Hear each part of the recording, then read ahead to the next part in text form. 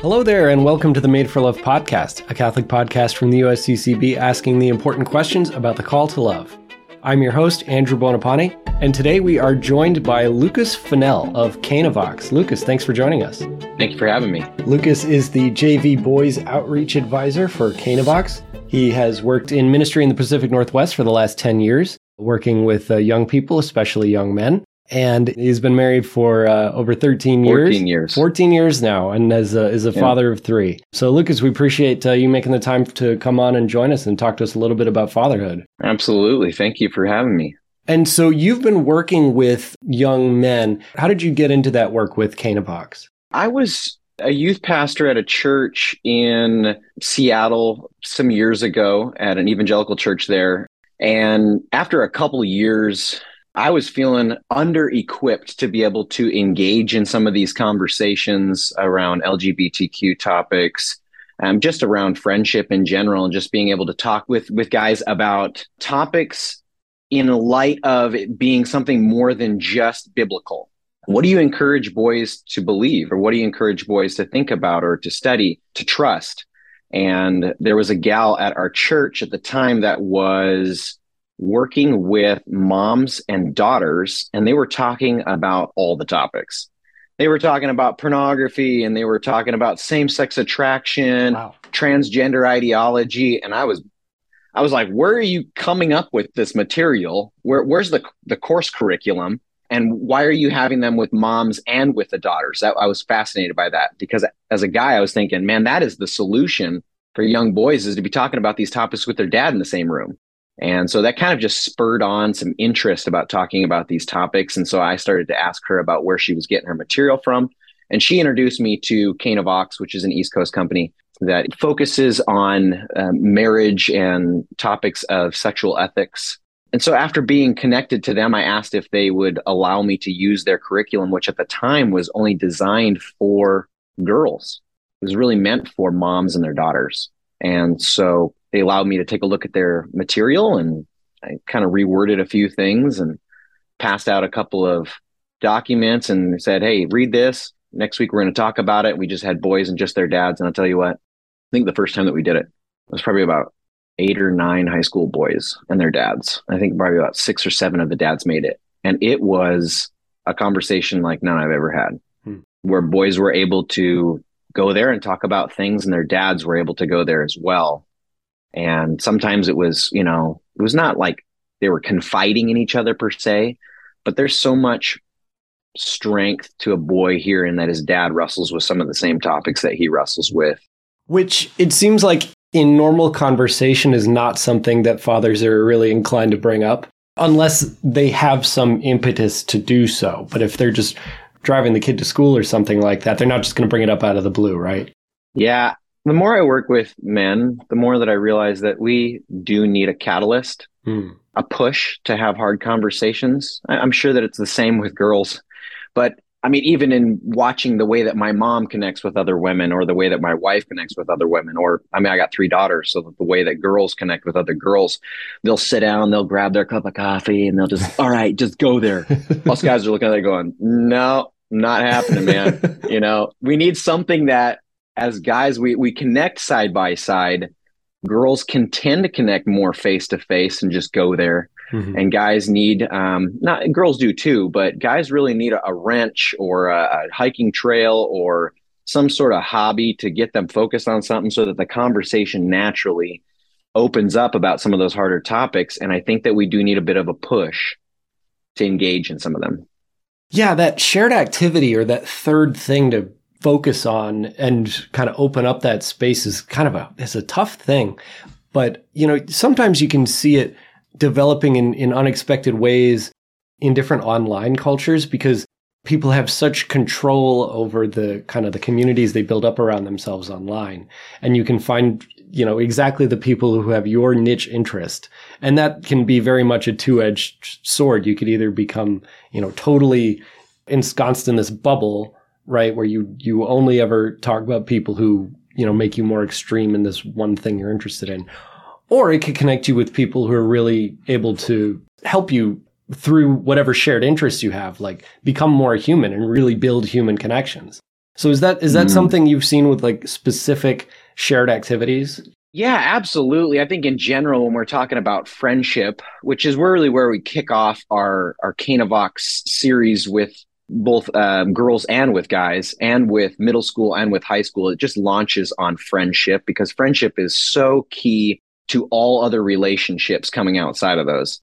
And I think if you and I were to sit here and say, tell me about friendships in the past, you would tell me about all kinds of funny little stories about you and your buddies running out behind the woods in your house, creating mischief and lighting your leg on fire and all the things. And those are really cool stories that really allow guys to launch into a deeper conversation as they start talking about, what is the most important thing about friendship. And I think a lot of it is about shared activities. I mean, when we're younger, it's banging on a leaf spring of a pickup truck and trying to shape it into a sword. When you're older, those shared activities are going to be being coworkers and having a job or having a mission between the two of you or something. And the difficulties when you're younger is going to be someone's parents are going through divorce. The difficulties when you're older is going to be some bout against alcoholism. But the reality is those friendships that we build at a younger age, they build a trust within us, especially as men, I think, so that later on, as we're older men, that we can look back and say, I know what friendship's really about. I was able to talk about these topics. My friends were there for me. They cared. They wanted to ask questions about it. And it took a lot of time to get there in the conversation. But once it did, this is what was the difference between me surviving and thriving in life, was having good friends. Aristotle even said that good friends they're a kind of a mirror to each other. And by looking at them and talking with them, that you know yourself better and become able to work on your own version of yourself more, even imitating the other person. And so it's important to realize that we do shape each other.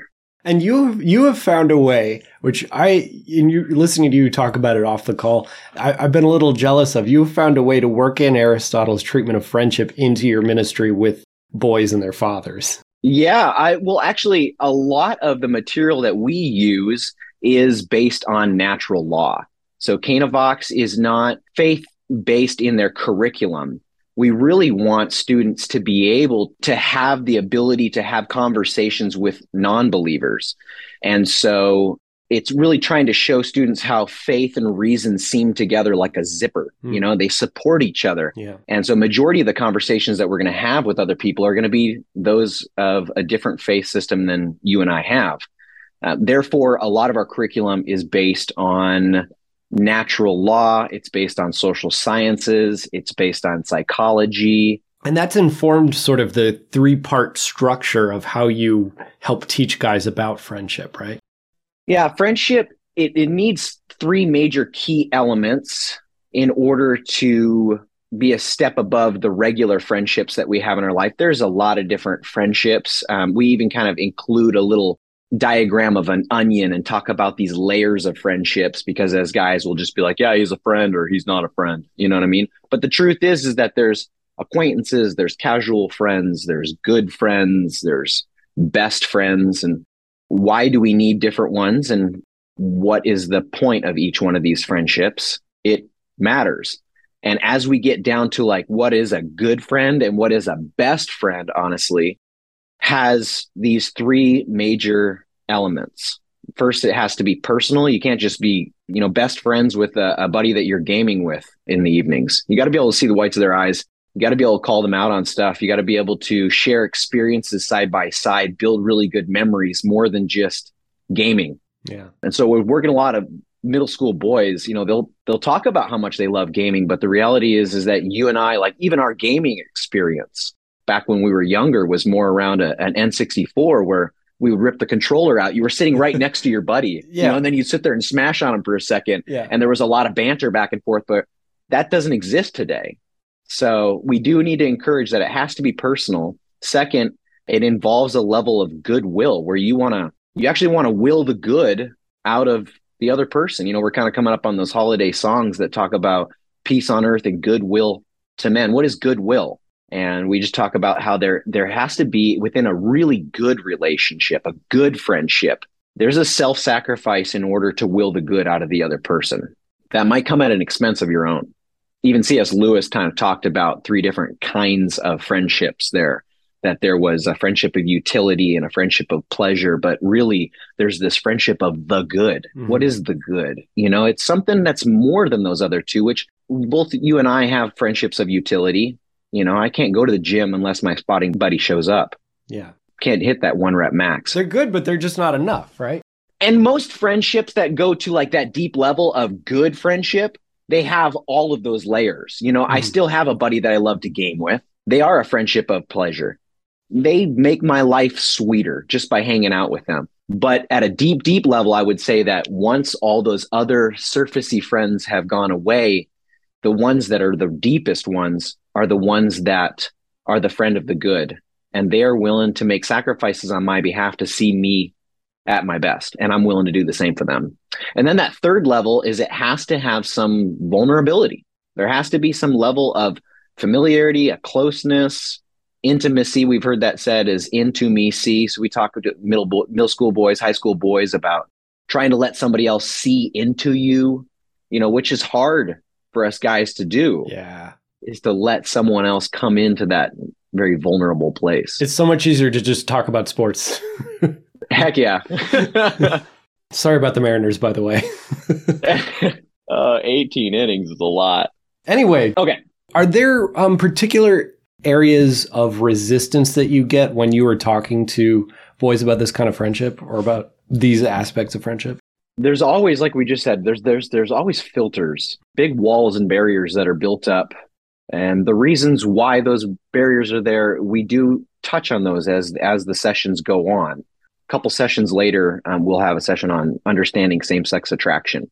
And it goes into detail with many different potential factors of same-sex attraction and talking about really what guys want or need in a good friendship.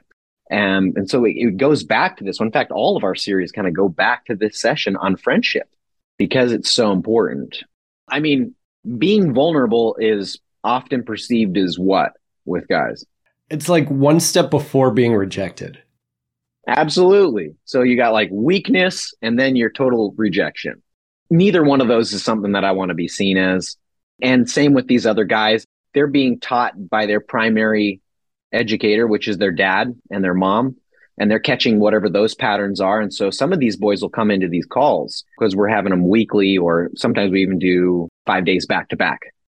But our series can go up to 8 sessions, and sometimes we'll have like 8 weeks back to back. And some of these boys will say stuff like, I've never seen my dad cry ever, so why would I think that it's okay to be open and vulnerable with another group of guys? And if you did, you wouldn't exactly be comfortable being in the room while he's crying, right? Oh, no way. So I don't know that it's always just patterned that way, but I mean, it's also what we catch from our friends and from the entertainment that we have in our lives and seeing what Hollywood has portrayed as this is what masculinity is really all about. Yeah. You got to have everything together before you get married. You got to blah, blah, blah. You got to take advantage of women. And then these boys come into these calls and they're like, whoa, our world is really backwards on a lot of things. And so we kind of have to start back from the beginning and kind of go through that stuff. Yeah. What do you think the difference is for a father to have lively friendships versus a father who doesn't? Man, fatherhood is, now that I see how each one of my kids is so different, some of them are extroverted, some of them are introverted. Some of them are, more analytical, and the others are just want to be really athletic. And there's different styles of every child, and trying to be a dad to boys, trying to be a dad to girls. I'll tell you, the thing that I feel like I have to do almost the most is try to encourage friendship. I know that I have a massive influence in my children's lives as a parent, and that's a call that I believe I have from God. But then they have education alongside of that. And in addition to those, the one thing that I can't replace and that education can't replace is friendship.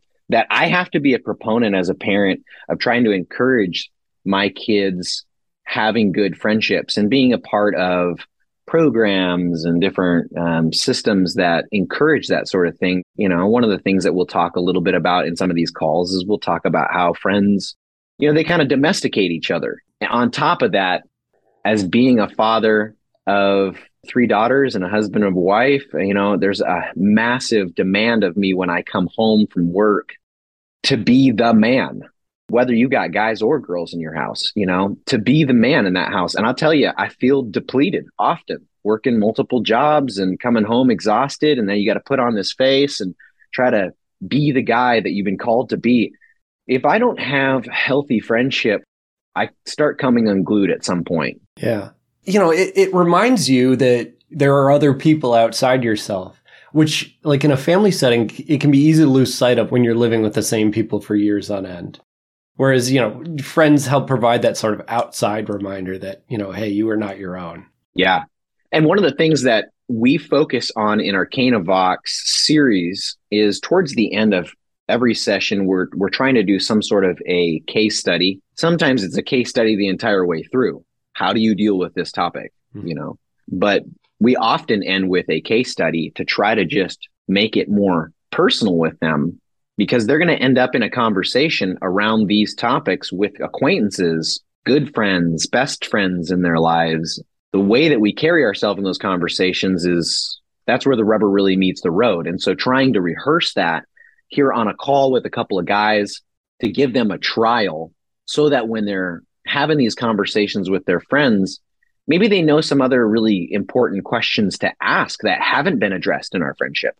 Or maybe they're just learning how to answer really tough questions in a way that doesn't open mouth and insert foot, that still says, I care about you. I care about your opinion. I may have a different opinion. And I think that our friendship, and this is where we're addressing it as different layers of friendship, we're saying, okay, if this is a good friend here, then I can say, I think that you and I having this kind of a friendship allows us to have some differences on ideas. And that's okay, right? Are you agree with that? That type of stuff. Yeah. We're trying to set some boundaries and open up some communication and just trying to teach other guys how to do that.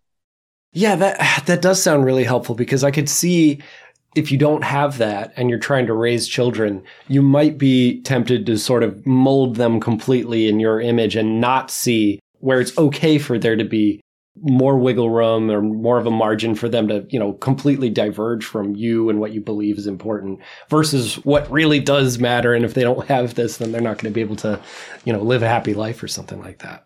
Yeah. We'll often get boys on these calls, and I'm not trying to pigeonhole their parents or anything like that. But as you just get to know a young guy, you kind of learn who his parents are, who's he being modeled after? Yeah. By the things that come out of their mouth, they're just like, well, that sounds gay. You know what I mean? And we're trying to allow them to have space to be able to talk in their normal vernacular. So, when they say something like that, I'm like, oh, what do you mean by that? They're like, oh, I don't want to open up about that kind of stuff. That just sounds like, I don't know, mushy gushy. And I'm like, oh, wow. Tell me about how you and your dad talk about that topic, and well, we don't. We don't. Yeah. So it's really important. I think it's extremely important. And I think that any sort of education system is going to try at some level to try to woo them into conversations and teach them how to be a good citizen. But there's very, very few systems out there that are designed the way that we are designed, which is a discussion group. Yeah. I'm not trying to steal the show. In fact, we ask probably 50 to 100 questions in an hour and 15 minutes. Wow. Yeah. And this is something that you've done not just with high school boys, but you've also done another version of this with people who are in jail, right? Yeah, we got a ministry out here. So I live out in the peninsula in Washington, and got in with a prison out here. And I am a peer support specialist with them, which is basically a professional homie. And in addition to that, I get to run a once a week group session with C Block. And these are just a group of guys that have said, I'm willing to get some sort of help and therapy, whether that's behavioral, drug and alcohol, whatever. Mm-hmm. And so they're all in that same block. They live together, they eat together, they grow together, and they are so ready to grow that in the last year and a half, I started bringing Canavox in there.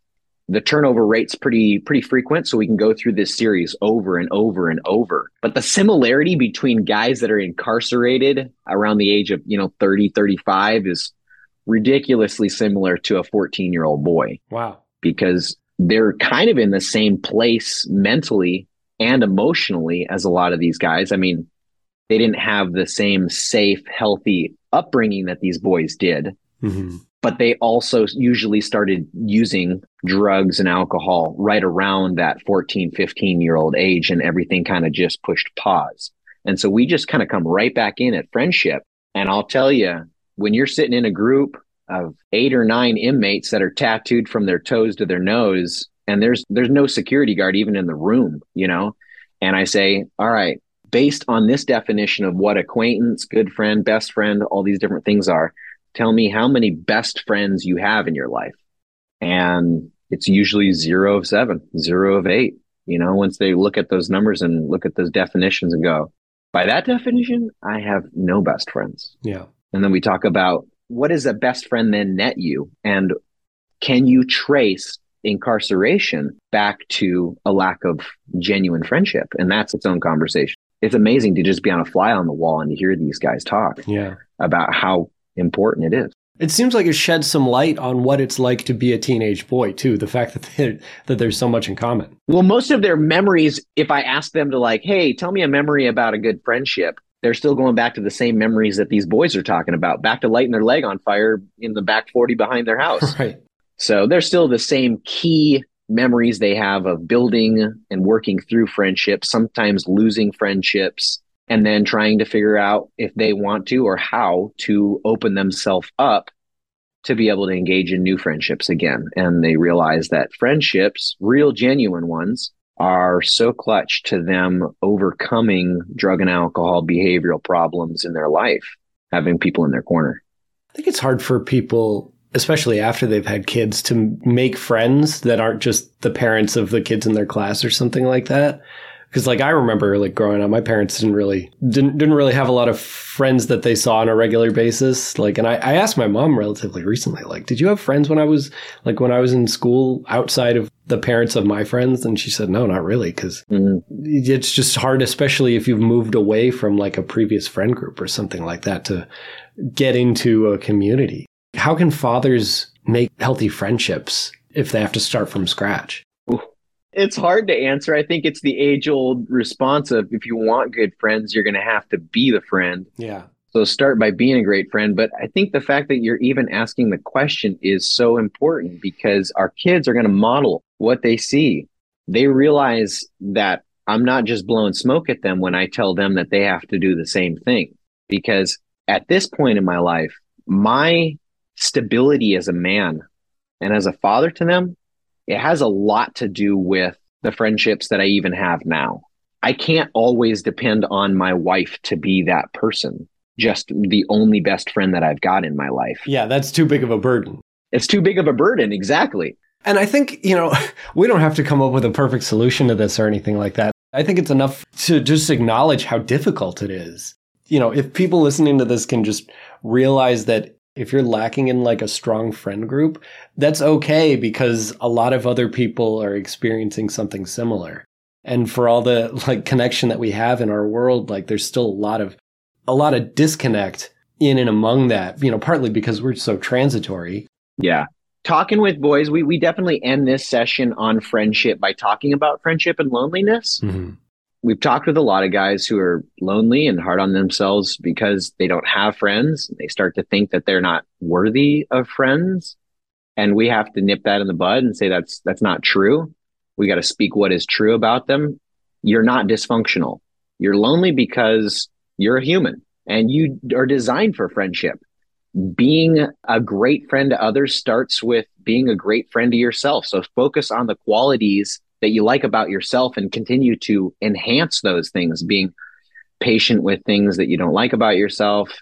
Work on being the man who is thoughtful and thinks of others, who is interesting and pleasant and fun to be around. Work on those really, honestly, those outer layers of that onion that are those first acquaintance things, those key starting points of becoming a friend and honestly just being a healthy human. Lucas, where can we find you online? You can go to canavox.com, canavox.com, and you can look under the leaders that are underneath there. You will see a picture of me and a little bio. We'll have a link to Canavox in the episode notes. Lucas, thank you for joining us. Absolutely, man. Thank you for having me.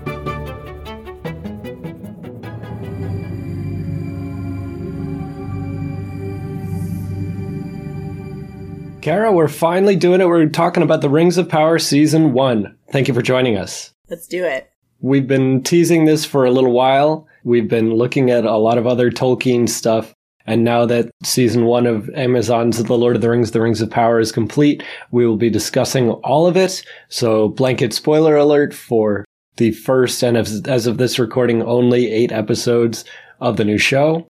And we have a lot to cover. Before we start out, a couple of notes. One, Amazon, in doing the Lord of the Rings show, did not have the legal rights to the Silmarillion, where the actual content of this part of the timeline is primarily written about.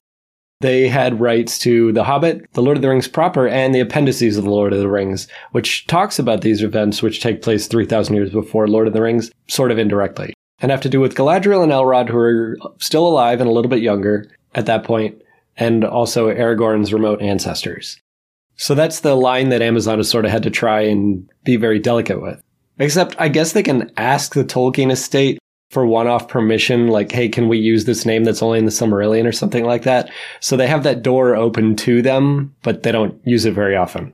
But this does tend to tie their hands in terms of what they can actually portray. And usually when they run afoul of something, they're not actually contradicting what Tolkien wrote. It's more like playing on the notion of, he didn't say it wasn't this way, so we can sort of fill in the gaps. So there's some room for ambiguity there. I feel like that'll probably be the bulk of what we're going to talk about today, is just like the interesting choices about characters that were made.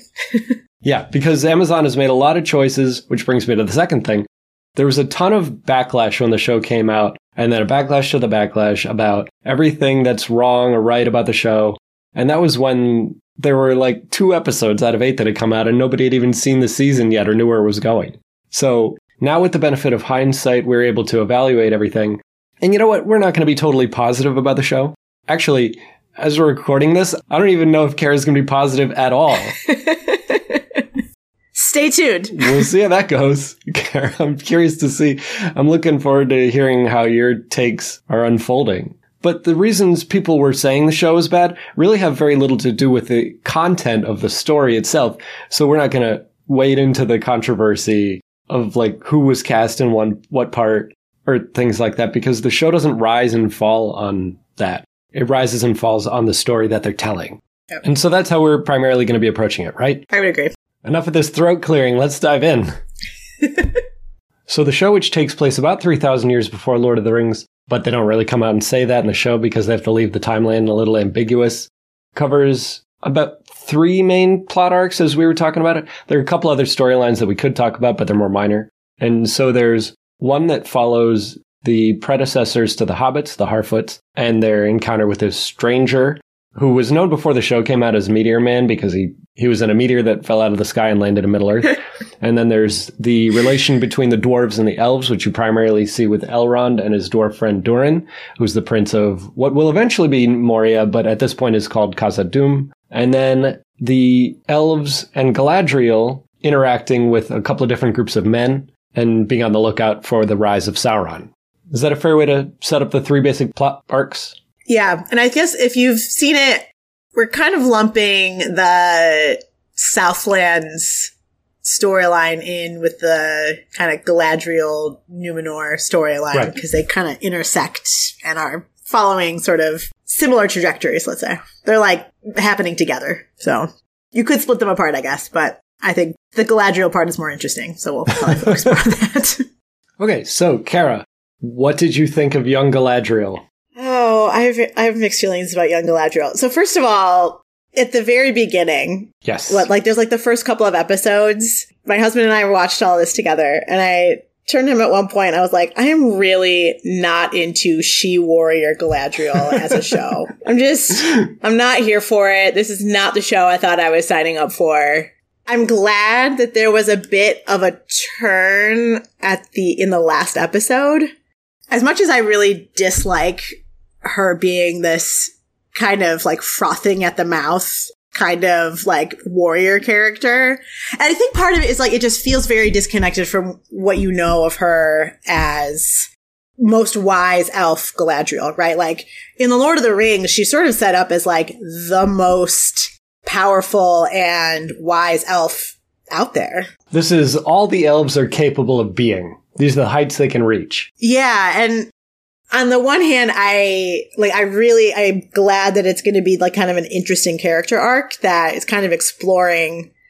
This is going to be a weird analogy, but like part of what I loved about the TV show Breaking Bad is that it's an exploration of like how a person fundamentally changes in their character.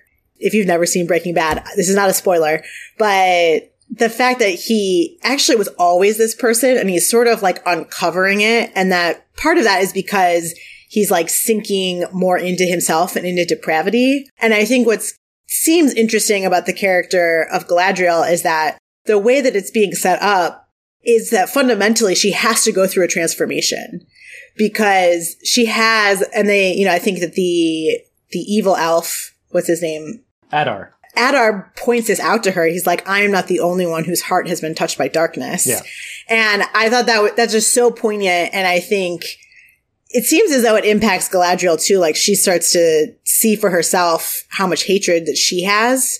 I don't know that it like makes it certainly doesn't seem to make an impact in the first season per se, but the way that she like looks at him gives you the sense that I think that's going to be important, that there's going to be a turning point where she realizes that she has been sort of poisoned by her pursuit of Sauron.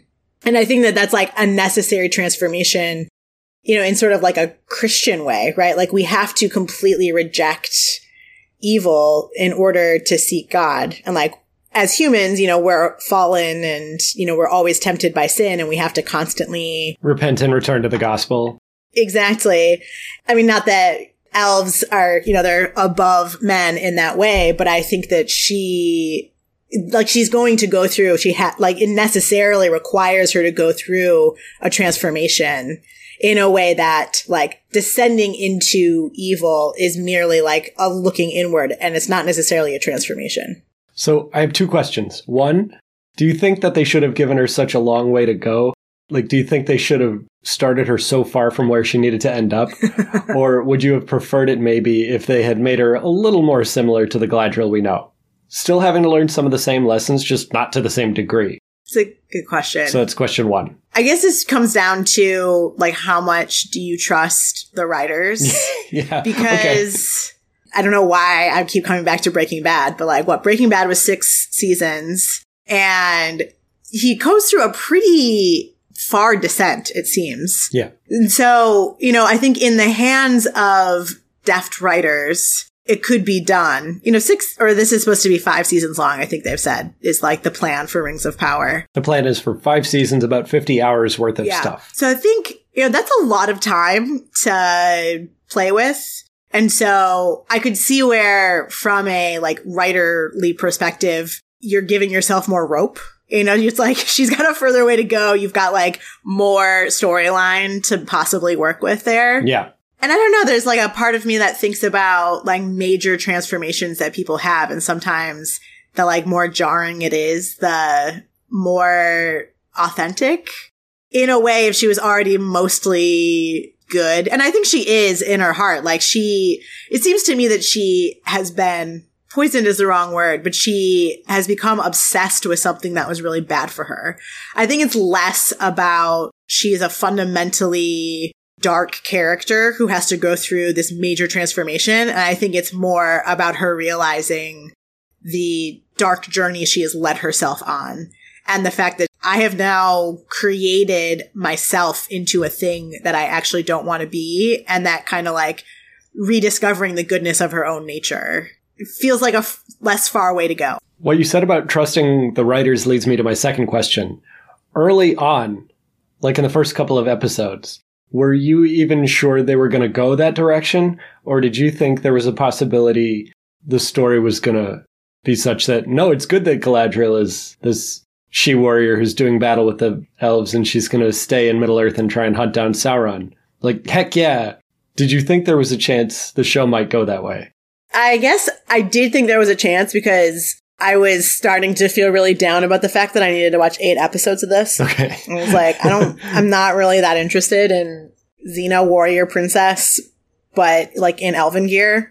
I shouldn't say that. I never actually watched Xena Warrior Princess. I don't know what she was like. But, you know, like, I don't really need a boss babe. Like, I'm just not that interested in that character. I was concerned, but I guess I should say up front, like, I thoroughly enjoyed watching this show. All right. Other than the Harfoots, which I thought were super boring. Otherwise, I was like, this was pretty enjoyable. I mean, I was not sitting there trying to, like, be a Tolkien fiend, like, looking for the errors, except for one that I don't think is an error, but was bothering me a lot.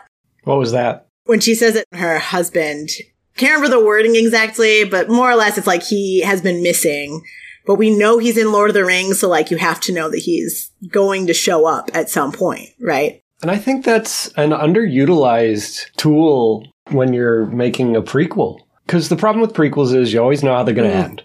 Well, you can use that because dramatic irony is a long-standing narrative device that has sort of fallen out of favor because you get so wrapped up in suspense and not knowing what's going to happen next.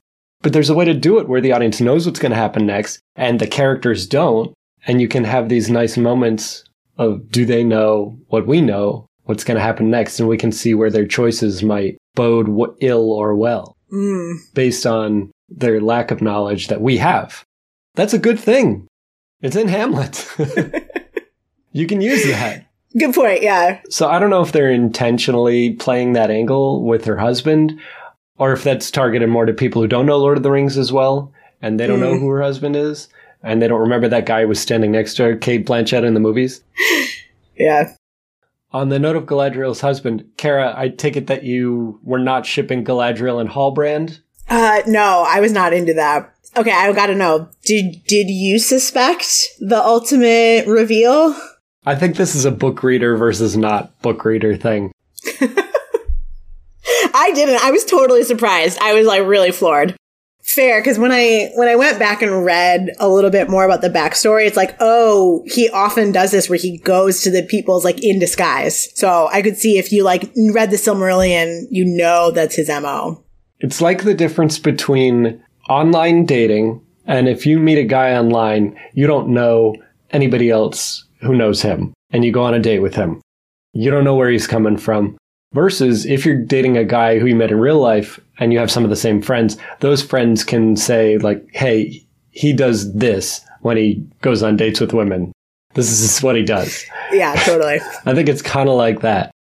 Some people are actually enamored of the idea of Galadriel and Hallbrand in a relationship, and so they are shipping them, which is funny. They met on a literal ship. It's like the show is encouraging this. Even after seeing the finale, people are into this? Yeah, some people are still sticking to their guns.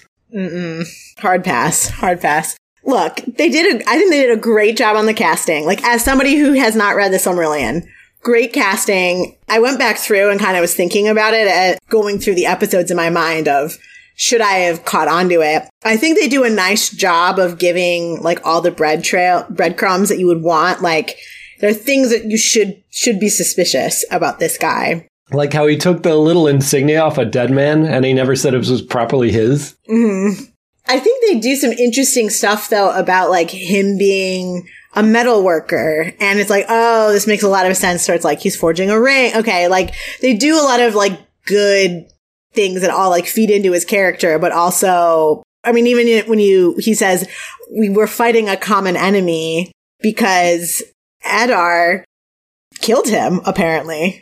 At some point, or like split him, did something to him, or it's like, okay, although he seems to be doing your bidding. A little unclear on that part of it, but I'm sure we'll find out more later. Adar is like a rival. He's trying to replace him, and Sauron's going to have to crack down and show him who's boss in the next season. But also, the whole Adar thing is interesting too, because obviously, like, he was looking for the blade of Sauron. I don't want to say he was doing it at Sauron's behest, but there's obviously some, like, common goal. I guess maybe Adar just thinks that he's creating a world that his creatures can live in by blowing up the mountain. Well, you know, Stalin and Hitler both wanted to rule Europe and they were opposed. Good analogy. just because Adar has more of the proletariat on his side and Sauron is kind of more of the fascist. It's not an allegory, though. I really liked the end conversation between Galadriel and Sauron, though. It does give you a little bit more of the Sauron backstory, or at least it prompted me to go look up a little bit more. Like, Sauron is actually a fallen angel type creature. And so he does have powers above and beyond even the elves.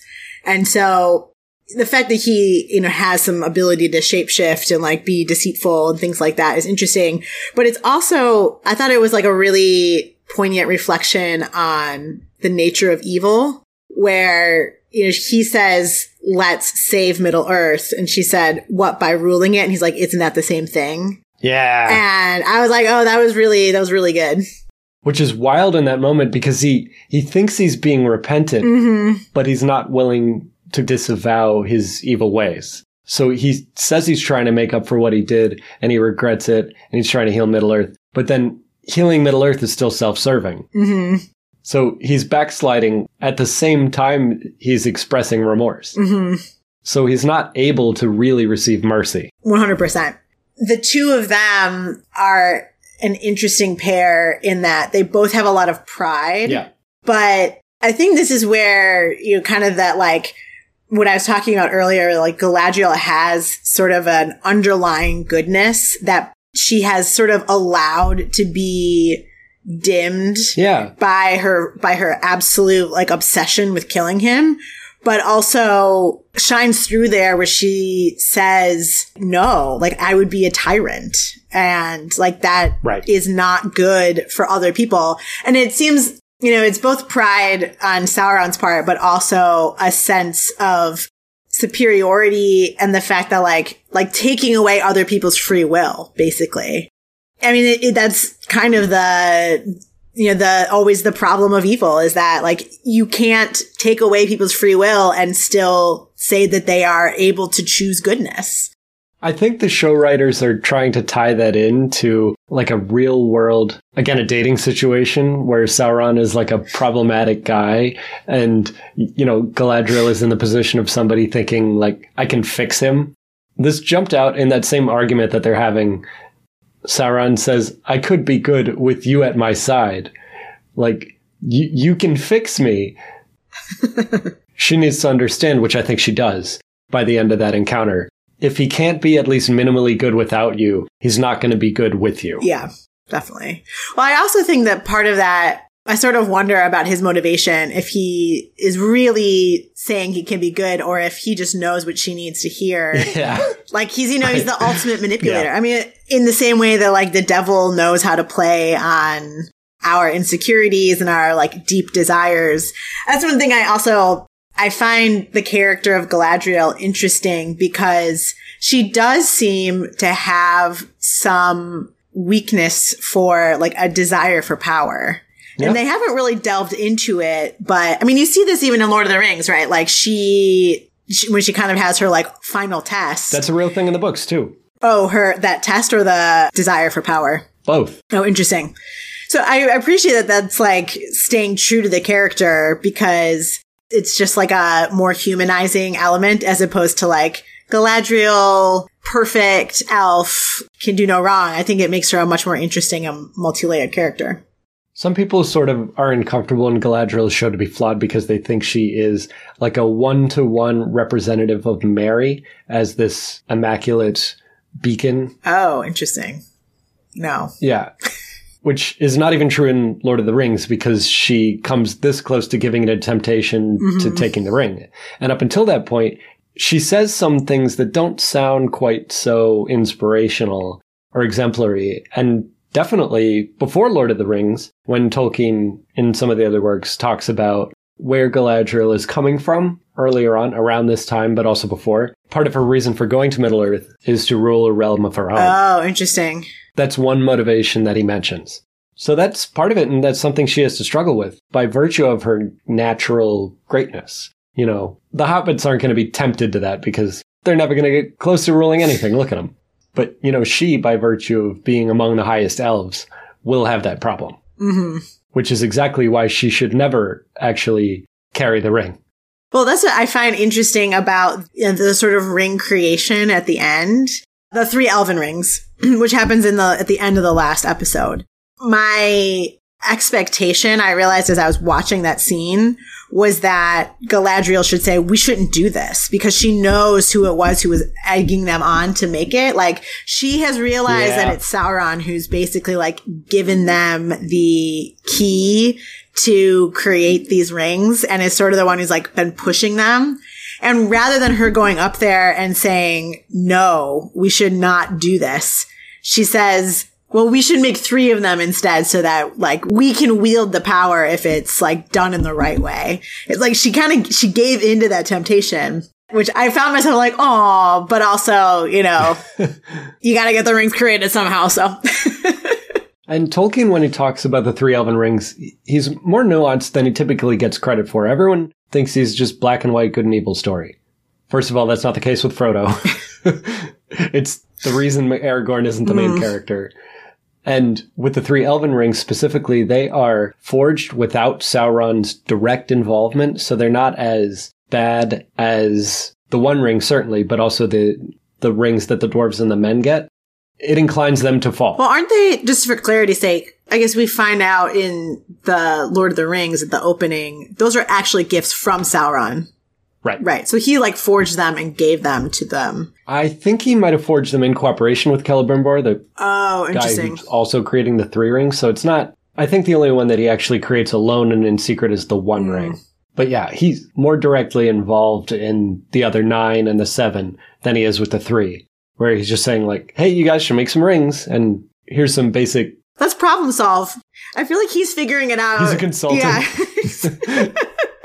I mean, I feel like narratively, it was a smart choice in the sense that they tell you earlier on that he has this idea about forging something. Like, you don't know, like, we know it's a ring, but like, they don't explicitly say he wants to forge a ring. It's more like... They don't jump right to rings. Yeah, it's like, oh, he knows that he wants to basically create some talisman, but he hasn't done it yet, and he hasn't figured it out yet.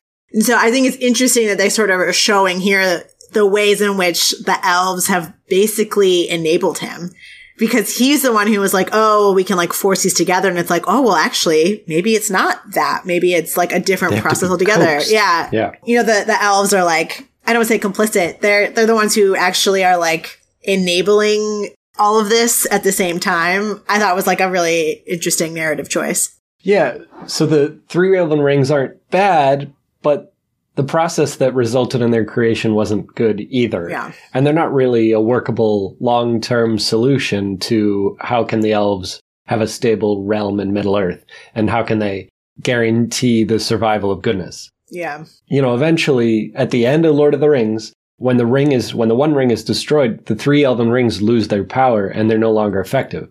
And the remaining elves have to leave and go into the West. Well, I thought that was also interesting in this. It finally clicked for me, the fact that I guess they mention it in, obviously, like in Lord of the Rings, like all the elves are leaving Middle-earth. Yeah. But it didn't quite connect that it's like they're all going to die, like their time is up.